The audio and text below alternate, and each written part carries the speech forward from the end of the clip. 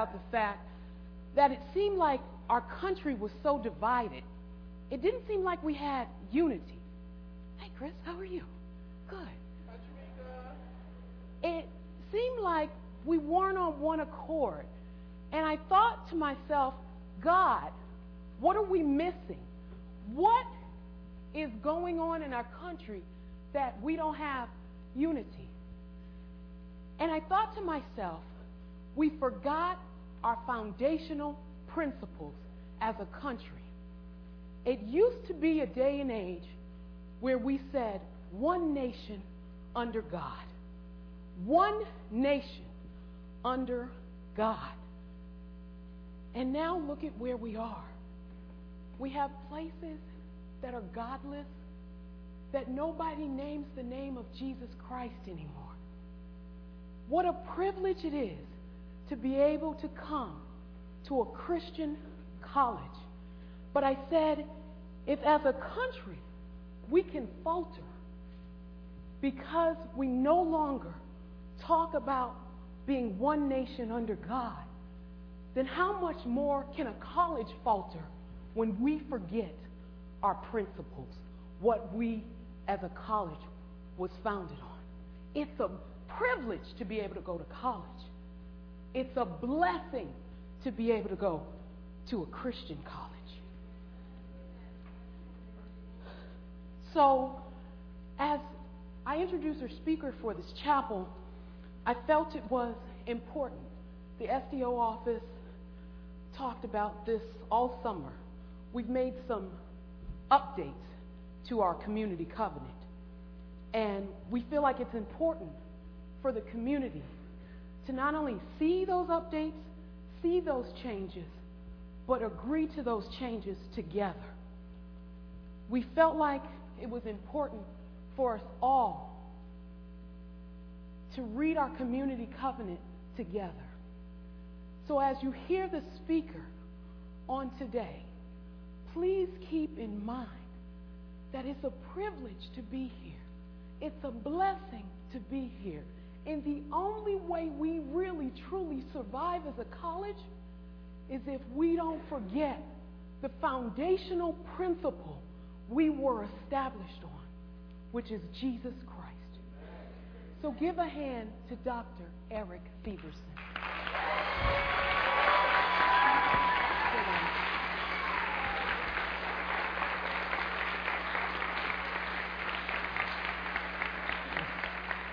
That was quite an introduction to make. Definitely can't follow that up. And I wander, but I don't walk, so I'll just... the idea of covenant. Vern asked me to talk a little bit about the idea of covenant. And I think it does play a critical role in naming the way that we live among each other and together. When I think about covenant, my mind instantly races back into the recesses of my history. And perhaps you remember the day, a few decades ago, when we didn't have as much panic about diseases transmitted by blood, and occasionally friends would mark their friendship by, pricking their finger. We called it blood brothers. Did they do that for women too? It's blood sisters? Yeah. I know you don't even know what this is anymore because we're so panicked about blood and stuff these days. So, and don't get squeamish on me. You watch those Twilight movies and stuff with the blood. So don't give me that judgmental look. I talk about blood, right? I'm not taking that. So the idea of blood brothers actually reaches way, way, way back into ancient history, pre-written history, when people would mark serious covenants that they had with one another. Agreements, sometimes they were financial agreements to exchange cattle and women and property the way they did back a long, long time ago. They would do so by cutting open their arms and then mingling their blood together, sometimes even drinking it. I won't say any more about that. And they would make, in this way, by exchanging blood, they would be exchanging parts of themselves, right? This is part of what's happening in the notion of the blood, the cup, the wine in Eucharist, right? This is taking of the life of Jesus into our bodies. And this taps into a tradition that we don't think about or talk about often enough. Covenant making and covenant breaking and what it takes to make a covenant. So even before we have the establishment of some of the Hebrew covenants, like the one with Adam and Noah and Abraham, we have a sort of a global understanding of covenant that happens especially across the ancient Near East that involves this kind of blood exchange and pain that comes with that. when I was a kid, I was about to become blood brothers with my friend Tony. We thought that'd be kind of cool. Let's be blood brothers. And then we both got out the tack to like poke our finger, and we chickened out. Then I was playing in a tree, and we were kind of climbing trees together like 10-year-old boys do. And I cut my finger open in this tree. So I hopped down out of the tree and said, "Hey Tony, I'm ready to go." And he looked at me skeptically and said, "Well, I guess if he poked his finger open." So he picked up a stick and he started jabbing at his finger. After 3 or 4 tries, he didn't break the skin. He's like, "Forget this. I don't need it." So he walked away. So I don't have any blood brothers. And I'm not looking for blood brothers, so I'm eager to be your friend. But that tradition, the tradition of blood exchange, also plays into ancient Near Eastern covenants and agreements, treaties, like nations would make what could be considered a covenant together as well. And it was often a business transaction as well. The idea of the Christian covenant begins to develop and evolve out of the Hebrew tradition and the covenants that were made there, and a few changes become obvious. For instance, in the covenant that's made with Noah. Notice that the covenant that's made with Noah, symbolized by the rainbow, proclaims that God will not make the world flood over ever again. No if there, right? Unless we get real bad and we're all into, bad things, God won't flood the world. That's not the way that covenant's rolled out. We receive the promise of no universal flooding again as a unconditional covenant. That shows up again when Abraham's promised that he'll be the father of all nations, though he's a little panicky about what he's supposed to do in order to make that happen. It's an unconditional aspect of the covenant with Abraham. I think these are the rumblings or the beginnings of the concept of grace, which appears as gift. And I think it reaches fruition really in the covenant where Jesus holds up the cup and says, "This is the blood of my new covenant," the blood of forgiveness, which is extended to us. That's received not on a price, right? You don't receive the covenant of God's love and God's grace because you've earned it. The concept of grace, which is tied to this concept of covenant, divides the secular covenant from what I consider a holy covenant, a Christian covenant.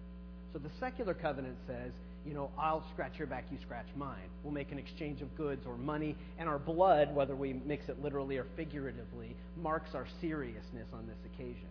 Right? And they're always serious about covenants. The ancient Hebrew covenants often had the dividing up of animals, and they put animal halves on 2 sides and walk and meet in the middle with a handshake or a kiss or an embrace. And then they would cook the animals and eat them as a meal that symbolizes their covenant. I think today we're doing that out on the lawn today. Actually, I think it's cookies. I read somewhere there might be cookies out there. So that's way better than, of course, animals cut up and shaking hands between them. So we're not going to do that. The idea of a covenant was always deeply serious, a very serious meeting. But under the Christian covenant, a new covenant that Paul and Jesus talked about extensively, under the new covenant, there's an asymmetry. For me to covenant with you as a Christian friend isn't to proclaim and stand on my rights, what I get to do and be as your friend. A Christian friend, a Christian friendship is asymmetrical. I care about your pain more than I care about mine.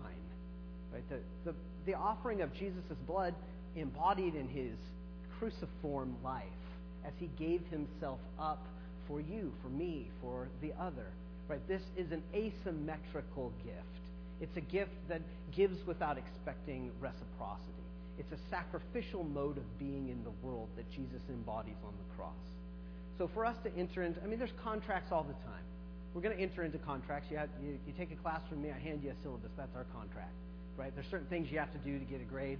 If you go to the dugout and buy a meal, you hand some food across that table, and they make you a wonderful meal, and you've just exchanged a kind of contract, right? These are normal, everyday contracts. Sometimes they're bad. Sometimes they're fine. They're not necessarily Christian unless they aspire to the cup of the new covenant, the blood of Jesus Christ, which centers us not on my rights, what I deserve, what I have given, and therefore what should come back to me, but instead on the kingdom of God, whose logic stands outside of the economy of gift and exchange that we otherwise think of these things. So my invitation to you is to see this as a movement forward, the new covenant that is being introduced to you today. And having read it over, I think it's a step in the direction of a holy covenant, of a way of being together that is not tied to my rights, what I get to proclaim and stand on and announce as my own, but a covenant that binds us together under the logic of God's kingdom.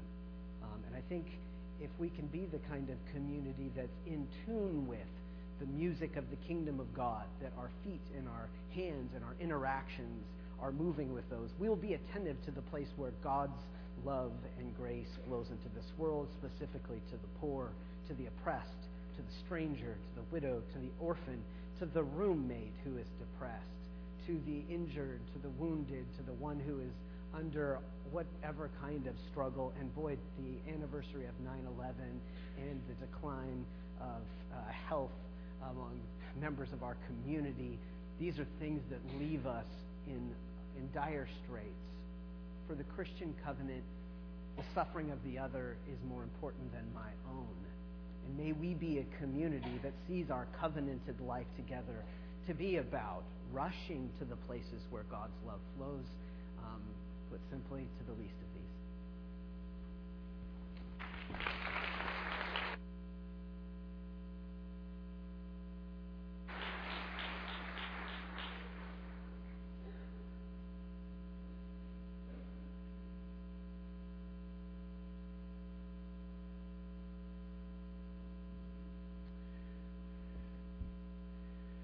We will, as a community, first we will take a look at the actual community covenant, and then we will, at the second half, take a look at what we agree to do as members of this community to fulfill our covenant.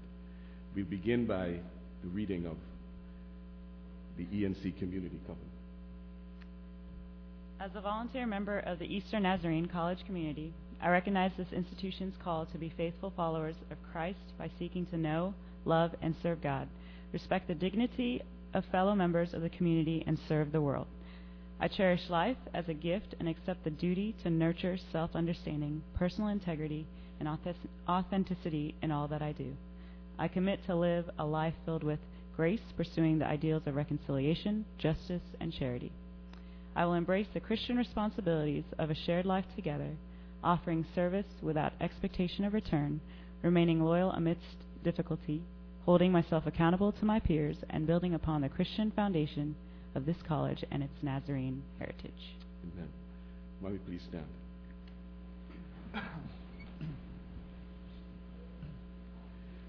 And let's read together the covenant, that read together how we agree to fulfill this covenant. We will begin with the first. We will honor and respect the high value placed on personal and community holistic spiritual development, including weekly chapel attendance. Honor and respect the dignity of all persons by choosing to live in harmony with my peers. Honor and respect myself by abstaining from lifestyle choices which fail to support my physical and spiritual growth and development. Treating my body as the temple of the Holy Spirit by abstaining from sexual impurity, drugs, alcohol, tobacco, and any behavior harmful to my body. Adhere to core values of honesty and integrity, both academically and personally. Respect the property of others, the world, community, and individual. Engage in being a contributing member of this community and show concern for the conditions which support the learning and developing of myself and others. And if you agree to this, why don't we say amen? Amen. You may be seated.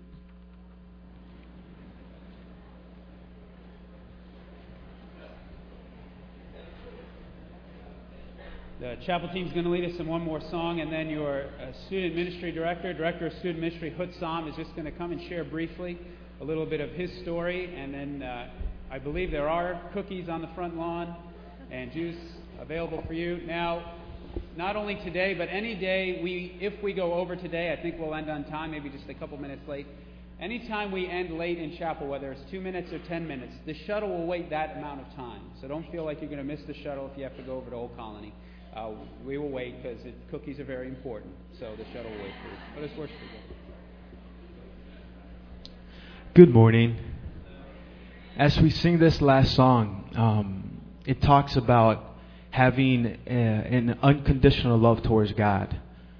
In the good times and the bad times, I choose to love God. That's my desire. That's my passion. And so, if you like to, stand up. If not, remain seated. But I would do ask you to sing it with us from the bottom of your heart. Amen.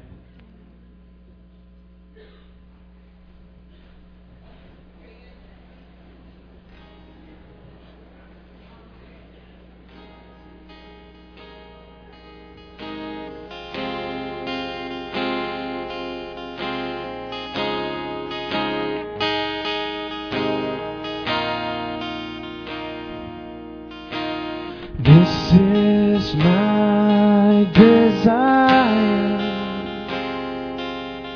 to honor you,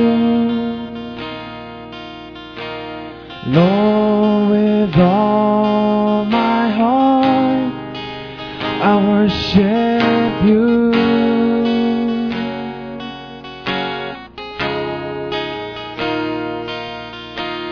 All I have within me, I give you praise. All that I adore is in you.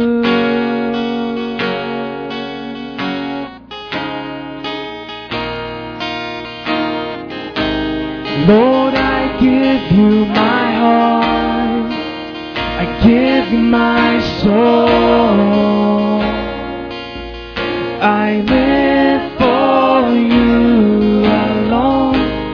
Every breath that I take, every moment I'm awake, Lord, have your way in me. We're going to sing it again, but this time let's do it in a corporate setting. This is our desire to honor you, Lord, with all our hearts we worship you.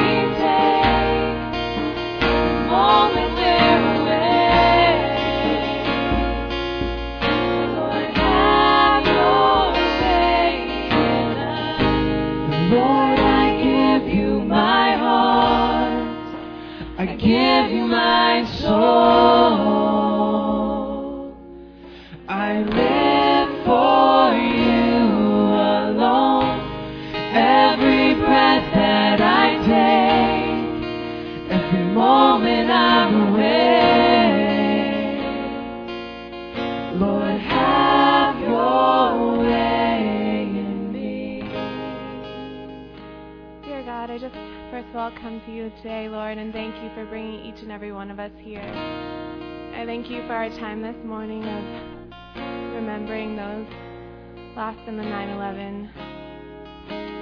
I thank you for our time of worship through song. I thank you for our time coming up of just hearing your word, Lord. And I also thank you that we do have the privilege, as Janika said, of being in a college. And I thank you again for the blessing of being in a Christian college.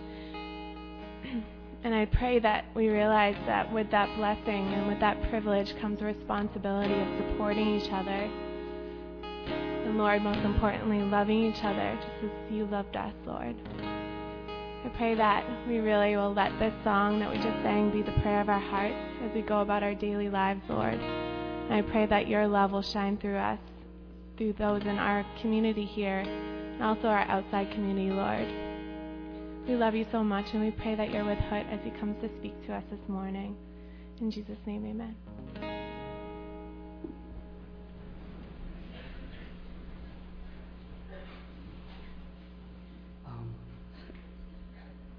Oh my gosh, I didn't know there was this many people. Oh my gosh. Today I don't really want to teach on anything particular. I pray that you bear with me just for a few minutes. I know that we all have class next. I have class all throughout lunch, so I know how you feel. But I just want to share my testimony just for a few minutes and be open with some things that not even some of my closest friends here even know about. And I pray that these words will speak to even one person here and that God may be glorified. It's interesting that the video that we showed earlier mentioned 1 Corinthians chapter 13. And actually, one of my favorite verses in the Bible is the first half of that chapter in verse 8. And it just says, love never fails. I love it because it really brings together the verses beforehand that are often used in wedding ceremonies. Verses 4 through 7 that says, love is patient, love is kind, it does not envy, it does not boast. Love is not proud, it is not rude, it is not self-seeking, it is not easily angered. Love keeps no record of wrongs, it does not delight in evil. Love always protects, always trusts, always hopes, and always perseveres. Love never fails. And while I was preparing this over the summer, I knew I wanted to share my testimony of how God got a hold of me. And it wasn't until my roommate Shane spoke during a student-led worship in Spanish recently that I began to see what God really wanted me to say instead of this mold that I had in my mind. It is a miracle of how I am here today at this college and to be alive for that matter. My parents were both from Cambodia and grew up in a time where the word difficult is clearly an understatement. The genocide that ensued during the Khmer Rouge is not something that's good to bring up. And the fact that my parents are still alive from the stories my dad and my brother told me makes me appreciative of the life I have now. That wasn't my attitude, of course, in high school, being 14. I mean, here I was, a first-generation American citizen, with my hand-me-down clothes, my separated parents, my low-income family, food stamps, drama between my brother being in a gang, pride, everything else that I had learned to shut down any emotions, any arguments that arise in my household. And I tried to break away from that image of just being another poor kid from Lowell, Massachusetts. Which is funny because if you've seen the movie The Fighter, you know Lowell is a pretty terrible city. My attitude in high school was to get good grades, go to college, and leave that city as soon as I could. Part of that attitude carried over to my decision to go to ENC, I must confess. It was my sophomore year of high school where my life actually started to get the soup it needed, the support, the openness, the unity, and the presence it needed. My brother invited me to a youth group, and I was hesitant at first. I mean, I felt like Christianity was too much of a commitment for me.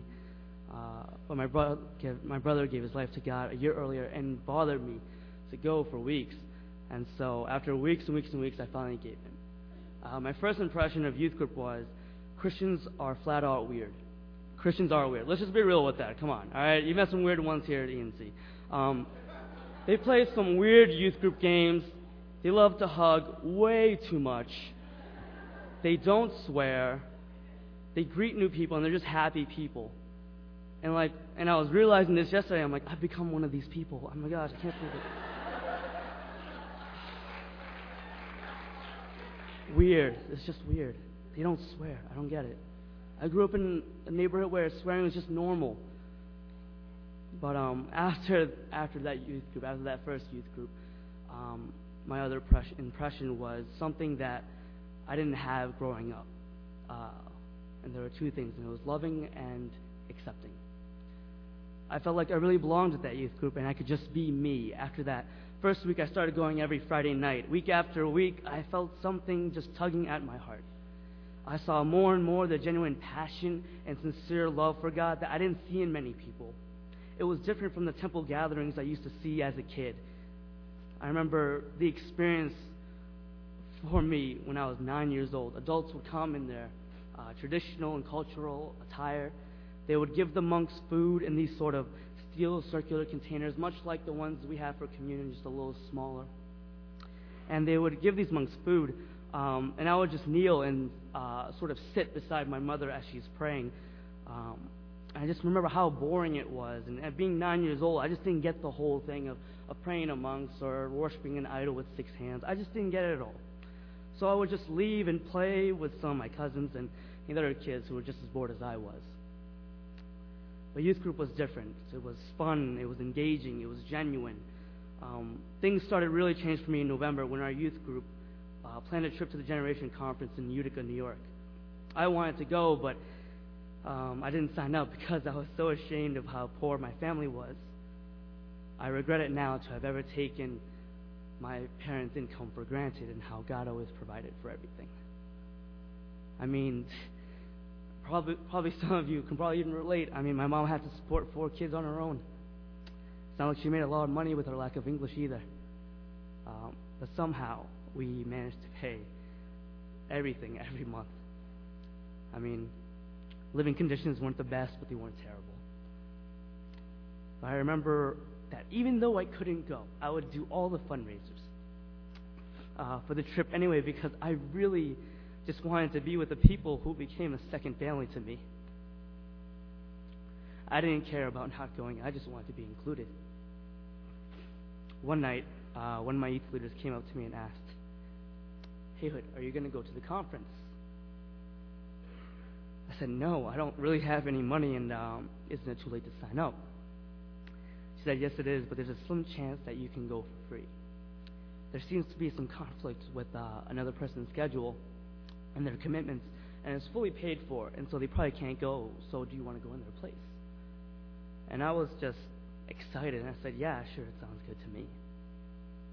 The night before we left for the conference, I started packing, and I just prayed to God, "God, if you want me to go, just make a way." And of course, I didn't really get what's going on. That's all I knew how to pray. A half hour later, my youth group leader called me and said, "Hey, so you're free to go tomorrow. You're cleared. You don't have to pay. Did you start packing yet?" And I said, "Yes." He said, "Awesome. Well, I'll see you at the church tomorrow." That weekend, little did I know, would change my life. I had a blast just hanging out with the other kids from youth group, and as a 14-year-old teenager, of course, I was more excited to see the really cute girls at the conference. During one of the night services, though, I just won't ever forget it. It was a Saturday night in November of 2005, and Pastor Jude Fuquay was speaking, and at the end of his service, he gave an altar call, and I came up, much like the kingdom experience that we had last night. I remember just being so overwhelmed by God's Spirit, and to the point that I was weeping and shaking uncontrollably. About 20 minutes later, Pastor Jude was bringing up teens to share their testimony. And there was hundreds and hundreds of teens and youth pastors and chaperones. I remember how cool it would be to go up there and to share how God's just touching me and how I'm experiencing God. And I even prayed, "God, I kind of want to be up there. That'd be kind of cool just to share how you're just, like, just touching me right now." Minutes later, he actually looked at me in front of a crowd of hundreds of teenagers and pointed me out and said, "Come over here." So I came up on stage and shared how God has touched me and I've never felt this way before. How I'm from Lowell, Massachusetts, and I came with my youth group. And after he prayed for me, he put his hand on me, on my forehead, and I remember just falling back and just laying on the ground. Now, this sounds skeptical, and I know, and I just want you to believe me, that being raised In a Buddhist home, I didn't get it either. In my state of dreaming, I guess, I remember these words vividly. I remember God just saying, Hut, you will never be the same again. It's going to be really hard. It's going to be extremely hard, but I have you now. Hut, you will never be the same again. Your life starts now. And I remember waking up with the crowd singing, Lord, you are good, and your mercy endureth forever.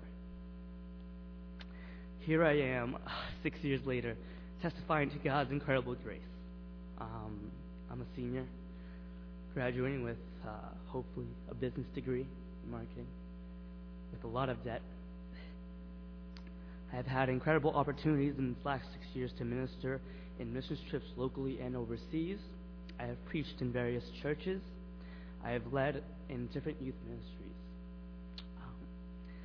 Even though my experience with God changed me, it didn't really change my circumstances, as it usually probably doesn't. I still have a rough relationship with my father. My mother and I don't really talk too long because of a language barrier, but we try to work out the best we can. My family is still broken, still divided over pride, as it runs deep in our veins. But even though my circumstances didn't change, God's love changed me.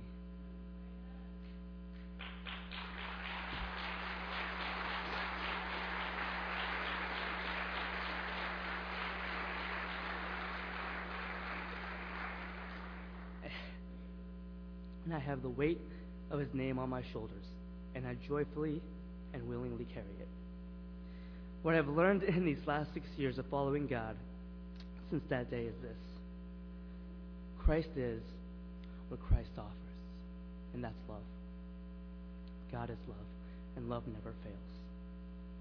I am no longer ashamed of where I came from. I'm now proud of it. I'm no longer struggling with my identity, because I have found who I am in Christ. And I'm no longer battling with anger against my Father for his emotional neglect, because my Heavenly Father and my new church family supports me. There's a song called One Thing Remains by Jesus Culture. It really speaks to me. And one line is particularly powerful. It says, your love never fails, never gives up, never runs out on me. Your love never fails, never gives up, never runs out on me. I don't get it. It never runs out. It never fails. It never gives up. What I want to end with today is this.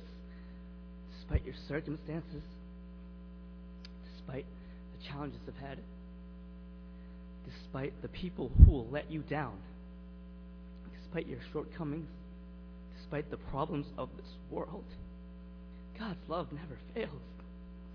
It never gives up and never runs out on you. No matter what you've done, no matter how tangled your past may seem, and no matter how much you have hurt God and will hurt God, his love never lets you go. It never fails. And that is the hope I have in Jesus. And that is the hope I pray for you in this community. It is a love that hits you in a way that you can't help but be humbled and be in awe. It is incredible, and I pray that you can embrace his love this morning and understand just how amazing it really is.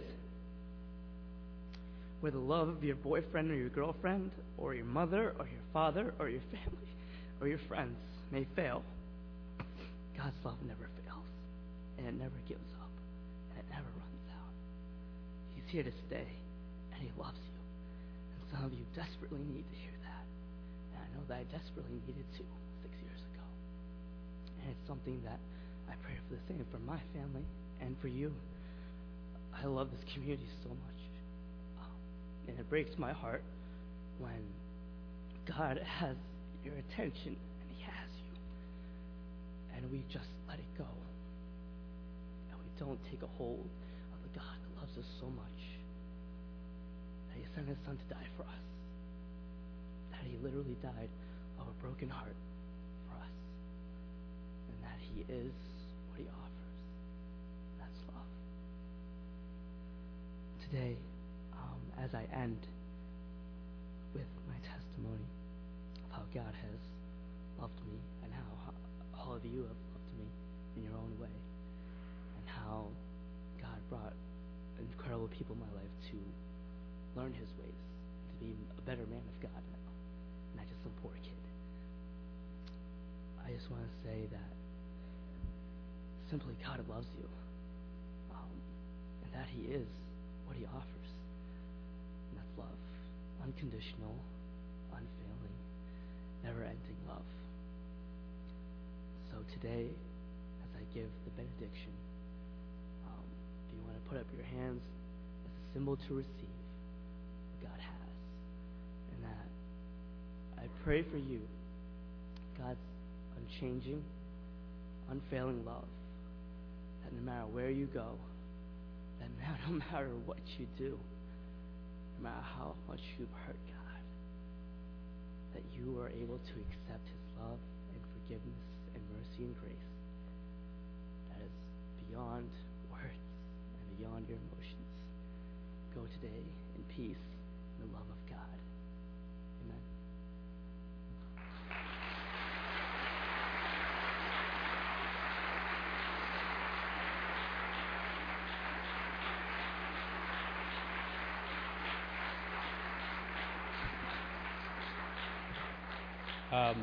I was a business major too, but that doesn't mean I wasn't called to preach.